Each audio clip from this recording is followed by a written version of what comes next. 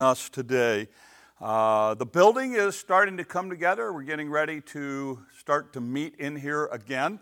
Our plan right now is next week, June 7th, to have our first service in here. We'll open the doors about 9:30, and then we'll have our service at 10 o'clock.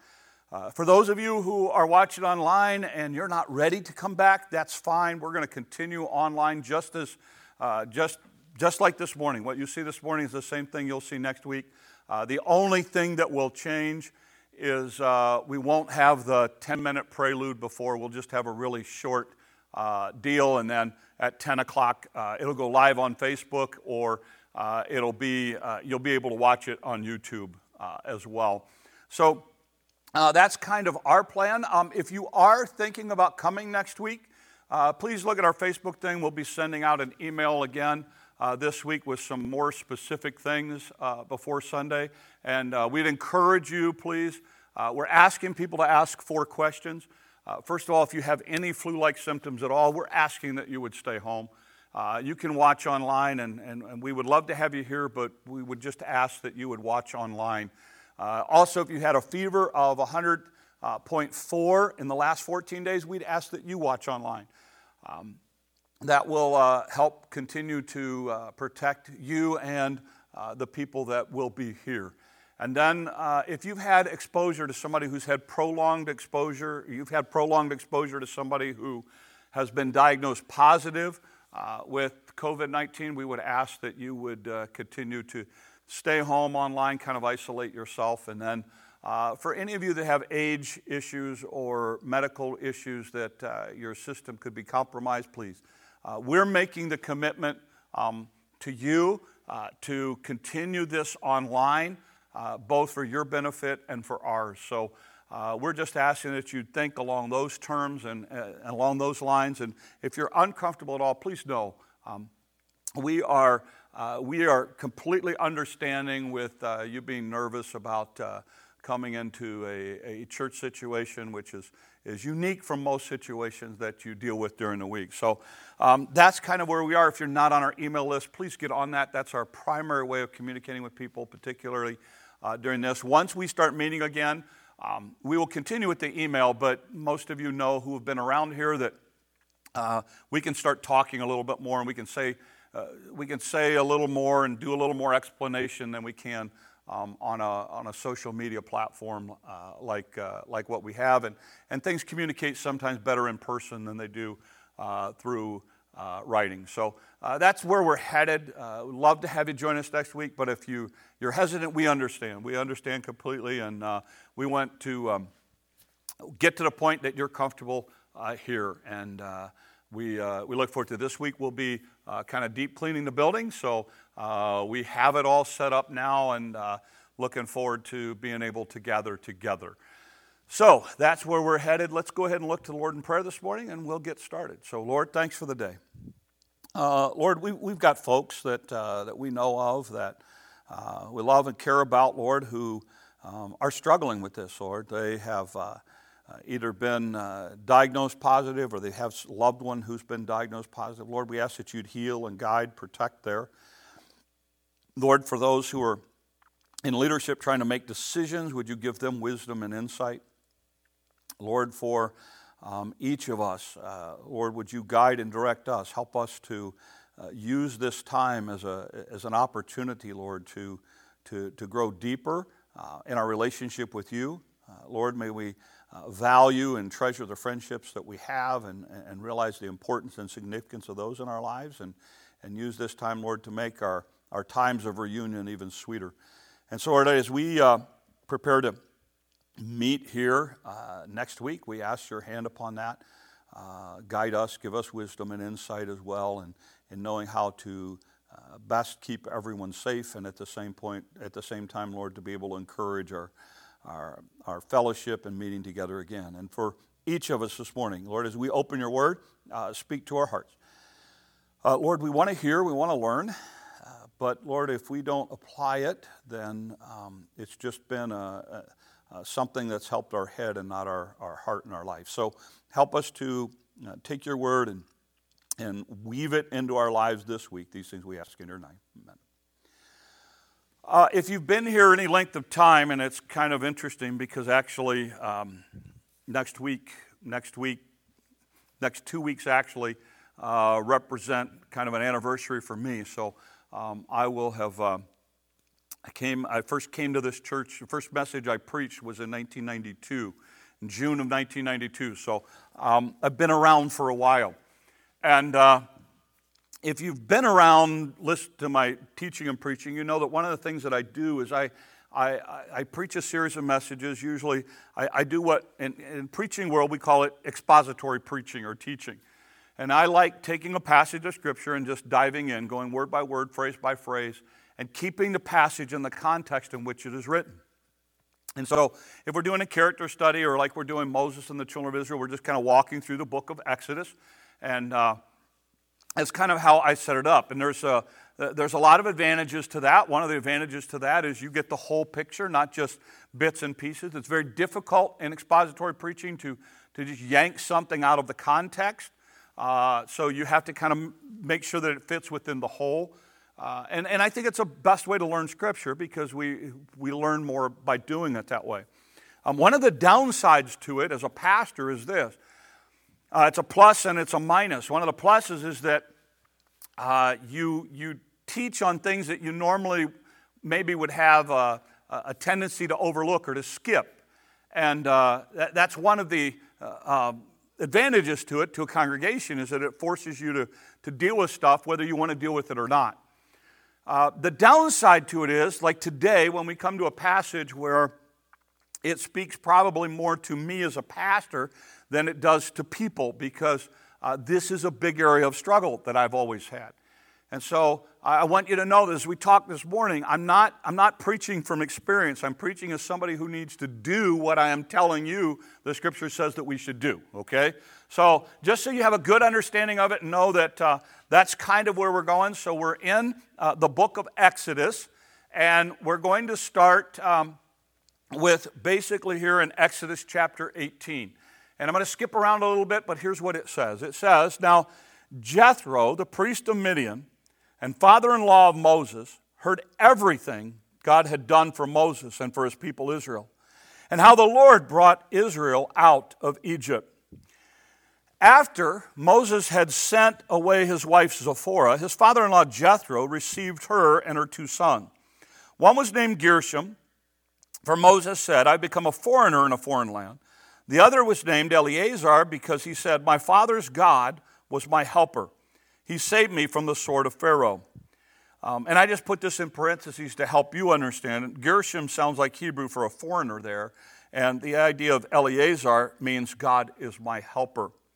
So here's what happens in the story. Moses is dealing with the children of Israel. We've done all of the children of Israel things. And we've talked about how they've gotten to this point. So this is kind of now the day-to-day operation of how it's going with the children of Israel. They're kind of settled in the routine. They've learned some lessons about God. They're kind of plugging along with it. And what happens is Jethro now brings Moses' wife Zipporah and his 2 sons. If you'll remember, way back when this thing started, as Moses got ready to go before Pharaoh, in order to protect his family, he took his wife and his 2 sons and sent them to live with Jethro, her dad or his father-in-law. And that was, I think, kind of a safety mechanism. And apparently, Zipporah and his 2 boys had not been with him in this journey. So now that it was kind of safe and things were a little more settled down, the Egyptian army wasn't pursuing them, Jethro decides it's time to now bring everybody back together. So Jethro comes and he meets with Moses. And here's what it says. The story continues on. It says, "Moses told his father-in-law about everything the Lord had done to Pharaoh and the Egyptians for Israel's sake, and about all of the hardships that they had along the way, and how the Lord had saved them." So what happens now is the children of Israel gone through all this stuff. Jethro now comes in. He's got Zipporah, his 2 boys. He sits down with Moses and says, "Tell me how it's gone." So Moses tells him everything. He says, "This is what we watched God do in Egypt, and then this is what we watched God do, and we've had all kinds of problems, and he tells him about Rephidim, and he tells them about Mara, and he tells them about Sin, and he tells them about the quail and the manna, and so he tells them all this stuff, and he says, God's really been good in taking care of us here. And so they all get together, and he says, let's have a feast, let's have a celebration. And the text goes on and talks about how the elders get together, and Moses and Jethro and everything else. And so they just have a celebration of everything that God's done, which is a great principle. Then, here's what happens. Next, we have it's a bring your father-in-law to work day. And so here's what the text says. The next day, Moses took his seat to serve as judge for the people, and they stood around him from morning to evening. When his father-in-law saw all that Moses was doing for the people, he said, "What is this you are doing for the people? Why do you alone sit as judge, while all these people stand around you from morning until evening?" Moses answered him, "Because the people come to me to seek God's will. Whenever they have a dispute, it is brought to me, and I decide between the parties, and I inform them of God's decrees and instructions." Moses' father-in-law replied, "What you are doing is not good. You and these people who come to you will only wear yourselves out. Your work is too heavy for you. You cannot handle it alone. Now listen to me, and I'll give you some advice. And may God be with you. You must be the people's representative before God and bring their disputes to Him. Teach them His decrees and instructions. Show them the way that they are to live and how they are to behave. But select capable men from all the people, men who fear God, trustworthy men who hate dishonest gain, and appoint them as officials over thousands, hundreds, fifties, and tens." And if you go on in the text, what happens is that's what Moses does. He listens to his father-in-law's advice, and it basically makes things function much, much better. So just a quick summary. Here's what happens. Jethro watches Moses at work, and he's got a couple of questions. He says, first of all, why in the world are you doing it this way? And why are other people not helping you in this process? And basically, Moses' response is the typical type A personality. Well, first of all, I'm the only one that can do it, and B, these people are not capable of doing it, so I have to do their job for them. They need me. I'm the only one that can do this. And Jethro basically sits down and says, okay, look, son-in-law, here's the issue. And again, Jethro was a priest of Midian, so he had some leadership deal. And he said, listen, there's a better way to do this. You need to refocus your priorities here. You need to delegate. You need to train the people to do that which you're doing. And so divide it all up. Get you good men. Divide it all up. Give them responsibilities. And then you can focus on the things you need to be doing well. And they can focus on the things that you don't need to be focused on. And so basically, Moses, humble enough, listens to this and implements this. And as he implements this, what happens is, in the life of the children of Israel, things go much better. And Moses doesn't ultimately end up burned out. So let's just pull a couple of things out, and then we'll get to a couple of principles and try to live them out this week. One of the first things that Jethro talks to Moses about is you have to ask yourself this question: how did Moses get in this situation in the first place? How does Moses find himself there? And I think there's a few little clues in the text that give us an idea. First of all, one of the things that you see in the life of Moses is Moses has been away from his family. At the very least, they've been traveling for 3 months since they left Egypt. Moses' wife and sons were pulled out before the plague. So we're probably looking at somewhere between, at the absolute least, 4 to 6 months to maybe even a year that Moses has been away from his family. And I think that's an insight that greatly affects Moses, because what I think is interesting here is, and again, I'm not saying this didn't happen, but the text doesn't say it. The text says that Jethro brings Zipporah and his 2 boys to him. It doesn't say that Moses requested him to do that. So I don't know if this was Jethro's sitting there saying, look, buddy, it's time for you to be a dad and a husband again. Or if this is just a deal where Moses had actually questioned him. But at whatever point, Jethro comes and brings his family to reunite them together again. So I think that's one of the things that you see here. And another thing that you see here is that Moses sees himself as the only one that can do it. So Moses isn't willing to let go of stuff. Moses wants to micromanage everything. And part of that is, I think some of that is Moses' personality. I think that he would have been trained in how to handle a lot of things. One of the things that I see in a rural area is we like to be able to say we did it ourselves. And so, a lot of the principles that Moses is struggling with here, we deal with either personality-wise or culture-wise. And so you have both of those things at play. You have the idea that he's been away from his family. You have the idea that he thinks that, he's indispensable. He can't function without him. And so, it's a catch-22 here. One of the things that I see happening as a result of this virus thing, and one of the things that I'm reading about is one of the things that I'm noticing is because we have now kind of worked through this idea of people working from home, there's a lot of talk in the business world about this becoming a new trend where more and more people work from home. And one of the things that I would suggest to you that I think for those of you who can, you're going to see this trend develop.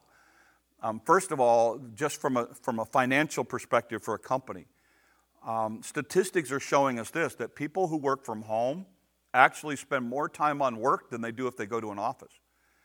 So they're actually putting in more hours. So you just think about it from a company's perspective. If by nature you're putting in more hours from home than you are at work, and I don't have to, and I'm already paying you for those hours, why not do that?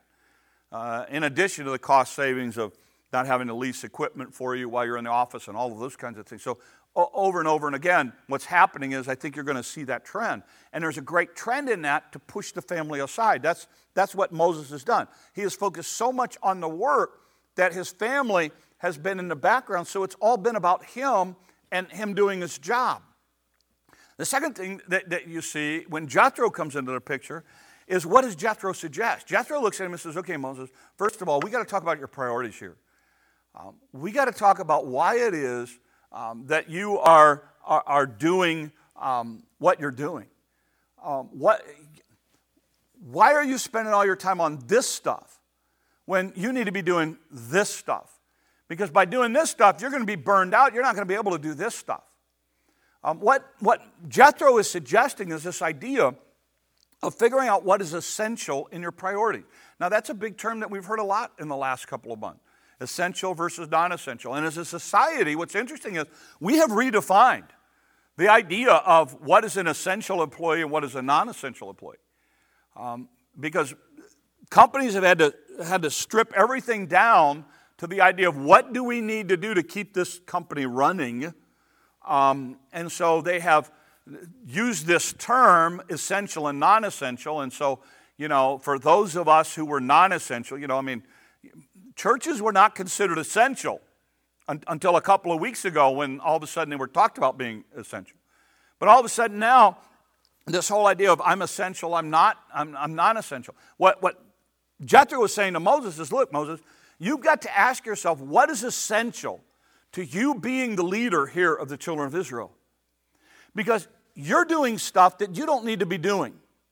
You're doing stuff that other people can do. So he basically looks at Moses and says, you've got to let go of some of this stuff. You've got to step back, Moses, and go, you know what? I'm going to trust other people. I'm going to teach and train other people to do this, and I'm going to trust them to do it so that then I can focus on the other stuff. And Jethro comes back and basically says, look, Moses, you're going to have to decide what your priorities are. And I think that's a great lesson for us, for each of us to just simply stop and take the time to say, what is essential to me in my life?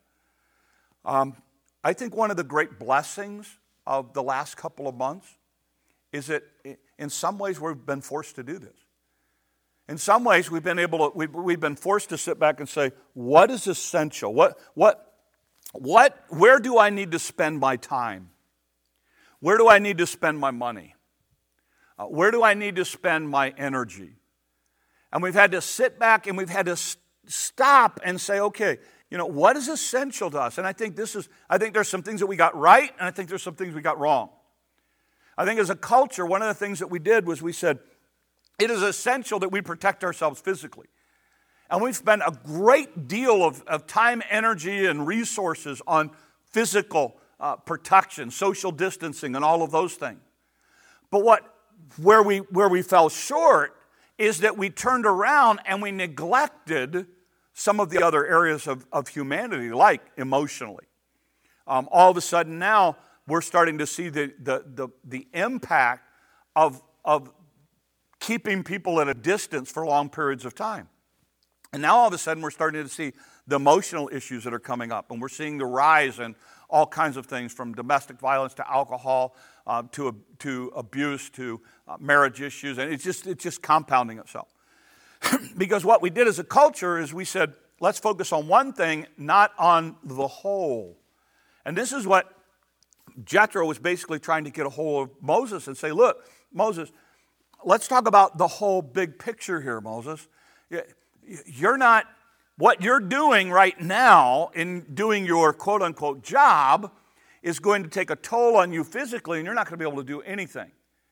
So what he wants Moses to do is to look at the big picture and says, look, Moses, instead of doing this, what you need to do is you need to invest in people. You need to take people, train people to do what they need to do, pick out really good men who can do this, and then you need to train them, and you need to trust them and let go of the stuff that you're hanging on to. Stop micromanaging this stuff. Let these people do it. Give them the tools that they need to do their job, and let them do their job. So what he talks about is this idea of learning to invest in people. And I think this is a great lesson for us. In our congregation, our age spectrum is spread out all over the board. Within the last month, we've got one couple celebrating a 60th anniversary, another couple celebrating a 50th anniversary. In the last year, we've got 8 families that have had newborns. So it's just crazy all over the spectrum as far as the groups in our church. So it's easy sometimes for us to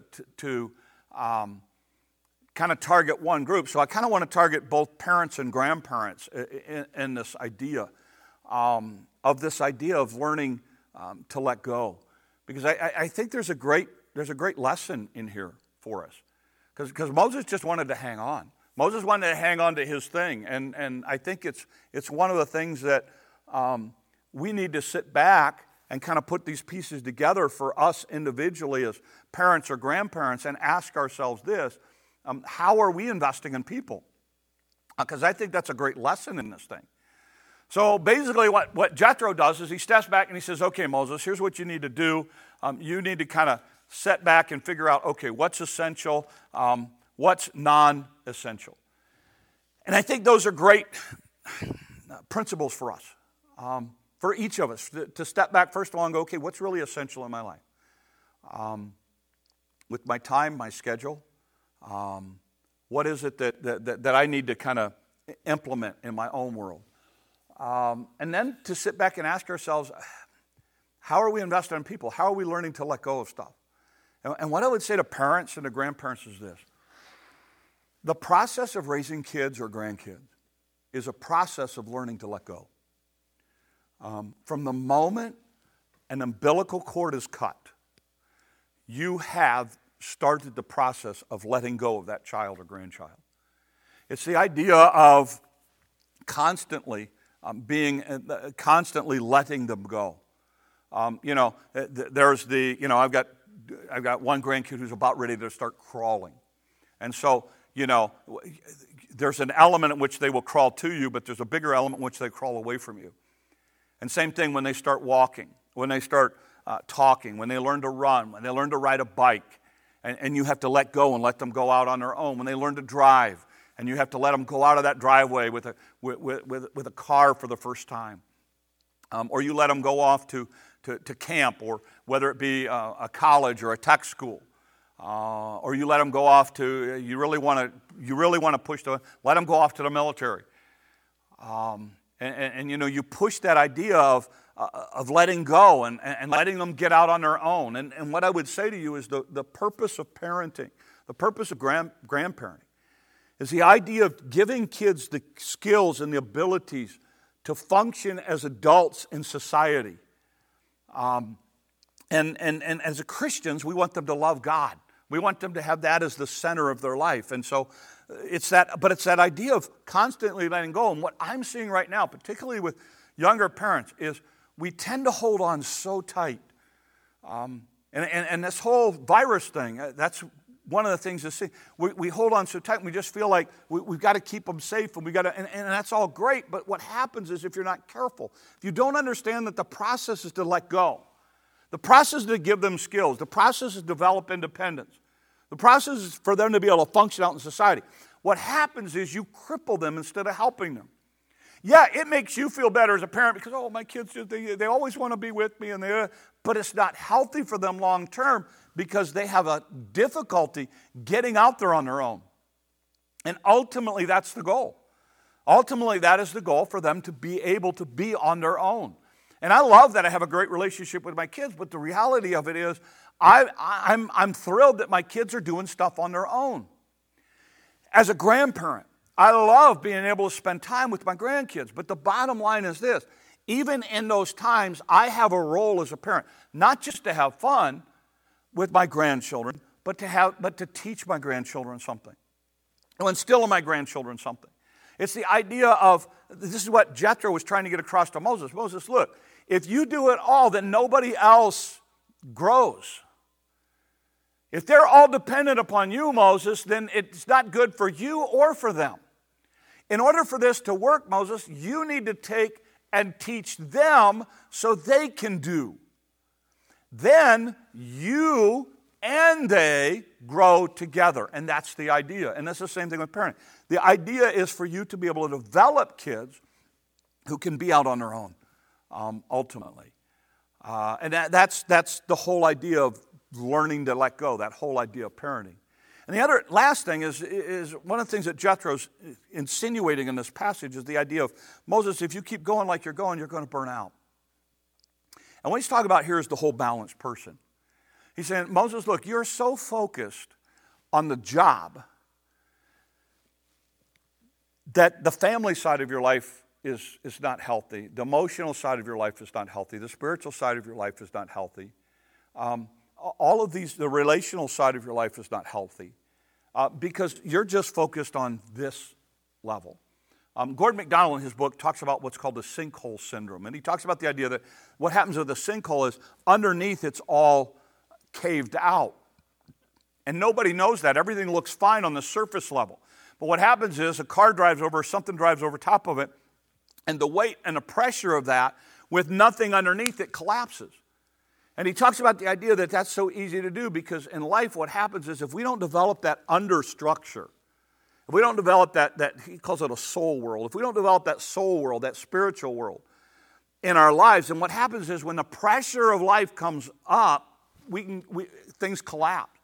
And that's what you're seeing. You're watching people who, up until this whole thing happened, had developed their spiritual life, and there's an undergirding. So as the pressures of all of this thing have gone, they're doing okay because there's something underneath.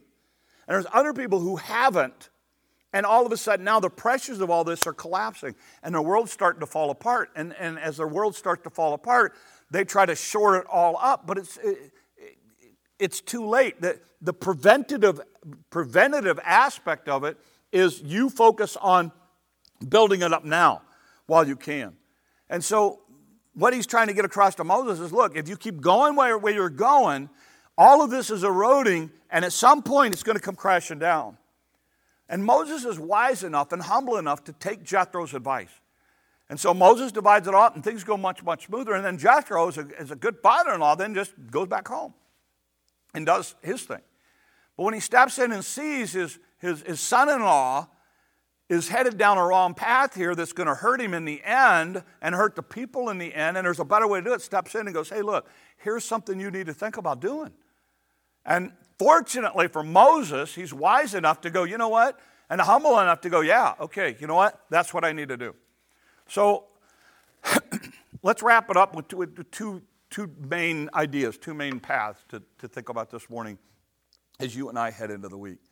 I get that some of you are burned out, and some of this is just overwhelming. You know, I'm like a lot of people right now.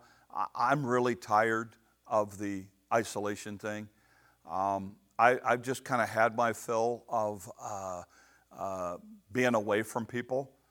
And, you know, some parts of it that I really, really like, but there's other parts of it that I really, really don't like. And so I'm ready to get back together. You know, I'm tired of preaching to empty chairs. So I'm looking forward to, you know, even this week being able to get together with people as we cleaned and worked and see people again. It was awesome. It was awesome. And I can't wait Sunday to be able to start touching base with people again. But this idea of just the pressures and the struggles and everything with it, I think it's a good time for us to step back and say, okay, what are my priorities in my life? And I want to challenge you with this. Pull out your to-do list for the week. I mean, just before I came today, I met with my wife, and my wife and I, we were talking, and, you know, she's going to go do her thing today, and I was doing my thing, and so I said, okay, let's just talk about the next 6 months. What major projects do we have? Where do we want to put our emphasis? What is our priority going to be? And I listed out a couple and said, you know, I can do this, and we can do this, we do this, we do this. You know, where do we want to spend our time, energy, and money here in the next 6 months? And figuring out what our priorities are. And what I would challenge you to do with this, do the same thing with do that with your life. Look at your priorities this week. Look at your to-do list. Ask yourself a couple questions. If somebody got sick, what on your priority list gets pushed off to the side? Because all of those things are non-essentials. You go, well, I can't lose my paycheck, so I'd have to go to work every day. That's an essential thing then. That's an important thing for you to do. You're doing that which is important, not that which is urgent. What is it? And then ask yourself this, as you look at that list, what on that list is going to help you build up your spiritual life? What on that list addresses the spiritual? That's that under level of that soul level of life. What is it that is there that's going to help that? What is it on that list that's going to address the mental side of your life, that's going to help you in handling things mentally? What is it on that list that addresses the emotional side of your life? The social, relational side of your life. All of these things are things that make us human. You know, you have a physical, a mental, emotional, a spiritual, a social or relational. You have a vocational aspect. You have all of these parts of your life. And you have to ask yourself, what on your list is essential to helping those areas of your life? That's how you stay balanced. And what's happened is, for a lot of us, we focus so much on the physical that we've neglected the others. And we're starting as a culture to pay the price for that. So it's important that we step back and learn from this story and go, okay, what is essential? What do I need to be doing that's really important, that's really not what's urgent, but what's important, what's really essential to my well-being as a human being? So we start there. Second thing then, I think, after we look at our priorities, we ask ourselves this. How am I investing in people this week? It's not about you. It's not about me. It's about other people. So how am I investing in people? You're going to get to spend time with your grandkids? Great. What are you going to do that's going to invest in the lives of your grandkids this week? Or your kids? What are you going to do that's going to invest in the lives of somebody, in the life or the lives of somebody else? It's about people. And what Moses had to get across, and what Jethro was trying to get across to Moses is, look, Moses, you're focusing on the things, solving all the problems. You've got to focus on people. Invest your lives in people to help you with all of the stuff. Here's where you see this best. You see this best in the life of Jesus Christ. If you'll think about it for a minute, Jesus had 33 and a third years on this earth. So 33 years and 3 to 5, 6 months on this earth. There's no one who was more focused on his mission. There's no one who was more focused on what he had to do than Jesus Christ. He has a short amount of time to live, teach, go to the cross, pay for our sins, and provide a way for salvation. So while he's here, and when you look at the gospel accounts, Matthew, Mark, Luke, and John, you see, basically in those accounts, you see the 3 years of the last 3 years of the life of Jesus Christ. That's where almost all of it's focused. And most of it is focused on the last 18 months of the life of Christ. So here's the question. Where does Jesus spend his time? I mean, you would think if the focus was things, he would heal as many people as he could heal. He'd be focused on the physical illnesses.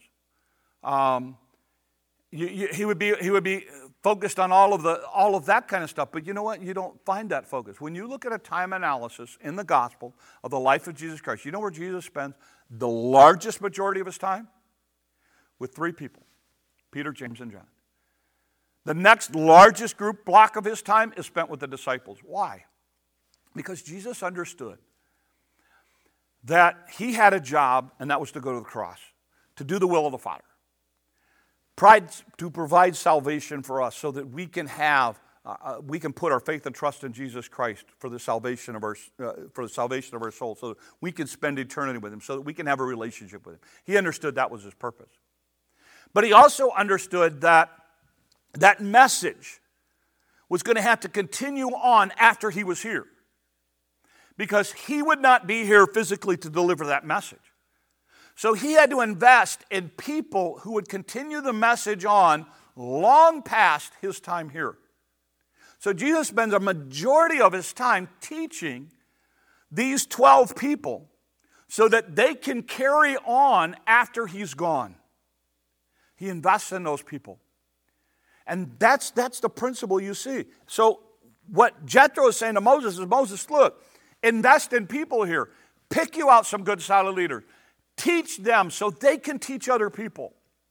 Then Moses, when you're long gone, there are people to carry on. Later you're going to see this develop in the life of Joshua, where he's going to bring Joshua alongside of him, and Moses is going to impart stuff to Joshua so that Joshua can then carry on when they go into the promised land. Here's the thing. You and I need to invest in the lives of other people. We need to be able to teach and to train. So for those of you, start with your family. Work with your kids and your grandkids. Figure out what it is you want to teach them. Figure out what it is you want to instill in them. When I do a funeral, one of the things that I sit down with the family and I put together a eulogy, and when I put together a eulogy, one of the questions that I ask is, if you were to, if this person, one of the last questions I ask is, if this person were able to speak at the funeral, what is the one thing they would want to make sure everybody knew? What is the one thing that they would want people to know their life was all about? And it's interesting because I've had large groups of 15, 20 people when we've done this, and I've had groups of 2 or 3. It's interesting when I get a group of people and they all say the same thing. Oh no, if there's one thing you knew about Grandpa was about this. If there's one thing about Mom, she was about this. If there's one thing about my husband or my wife, it was about this.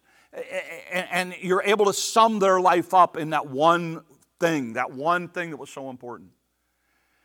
And I share that at the funeral. I always share those things. And one of the things that I share is, look, we have a responsibility. This person is no longer here. But we have a responsibility to take that lesson, that thing that their life was about, and learn it. And if we can learn it, we continue their legacy on, even though they're not here. And then I always challenge people not just to take it and learn it, but to teach it to the generations behind us. So that way, their legacy continues on past even my legacy, even my time here. And even though that person is no longer here, the lessons, the values, the things that were important in their life continue to go on and on and on as long as we continue to carry those things forward. That's what Jesus does. He shares it with the disciples, and we here this morning are here because that legacy, the thing that was important, continues on generation after generation after generation. And I want to challenge you to sit back and look at their life and say, what people, or what person maybe, am I investing my life in? Am I pouring my life in so that they can carry on that which God has impressed upon me to carry on? And so I just want to challenge you, because it's so easy for this stuff to get lost. And for those of you that have kids at home right now, you've been given this incredible gift to be able to spend time with them, to develop and teach those kinds of things. Those of you that get to see your grandkids, you have the incredible opportunity to be able to share things and do things with them and instill values in them. Because that's what we're called to do. And that's what Jethro, as a wise, older, wiser father-in-law priest, steps in, and he sees his son-in-law making some mistakes, and he goes, hey, look, take it from me. You don't want to go down this road. And here's what I would suggest you think about doing. And Moses, in his humility, goes, you know what? That's what I'm going to go do. And it makes a big difference. So as we wrap it up this morning, here's what I want to challenge you with. Life can be overwhelming. Often the issues that we struggle with are rooted in the choices that we are making. Jethro challenges Moses to focus on his priorities and learn to let go of things that he should not be involved with. It's a great reminder that burnout is often associated with the way we approach our day. Learn to do the essential things rather than the urgent things. And invest in the lives of people instead of things this week. Let's pray. Lord, help us, guide us, direct us. Lord, it is so easy to spend our time, energy, and effort on things, Lord, that we just don't need to be involved with. So help us to make wise choices. Lord, for those of us that have the opportunity to have an influence on the lives of our kids and grandkids or great-grandkids, Lord, would you help us to share and to teach them, Lord, things that are important for life. Lord, would you use us? Give us wisdom to know how to best do that. And Lord, as we look back, we come to the end of next week, will we be able to look back over that week and realize that we spent our time on things that were essential, things that really added and contributed to our life physically, mentally, emotionally, spiritually, relationally. And that, Lord, we could look back on the week and see people that we have invested our time, energy, money, and efforts into. Lord, use us and guide us as we try to honor and serve you this week. These things we ask in your name. Amen. Well, thanks for joining us. Those of you who can join us physically here next week, we are excited to be able to do that and look forward to that. For those of you that are uncomfortable or not able to, we want you to continue to join us each week as we do this online. So, Lord bless you. Spend the week on stuff that is essential, not on stuff that is urgent or non-essential. And be able to look back a week from now and see people that you have invested your life in, not just things. So, Lord bless you. Have a great week. And Lord willing, we'll hear from you sometime this week.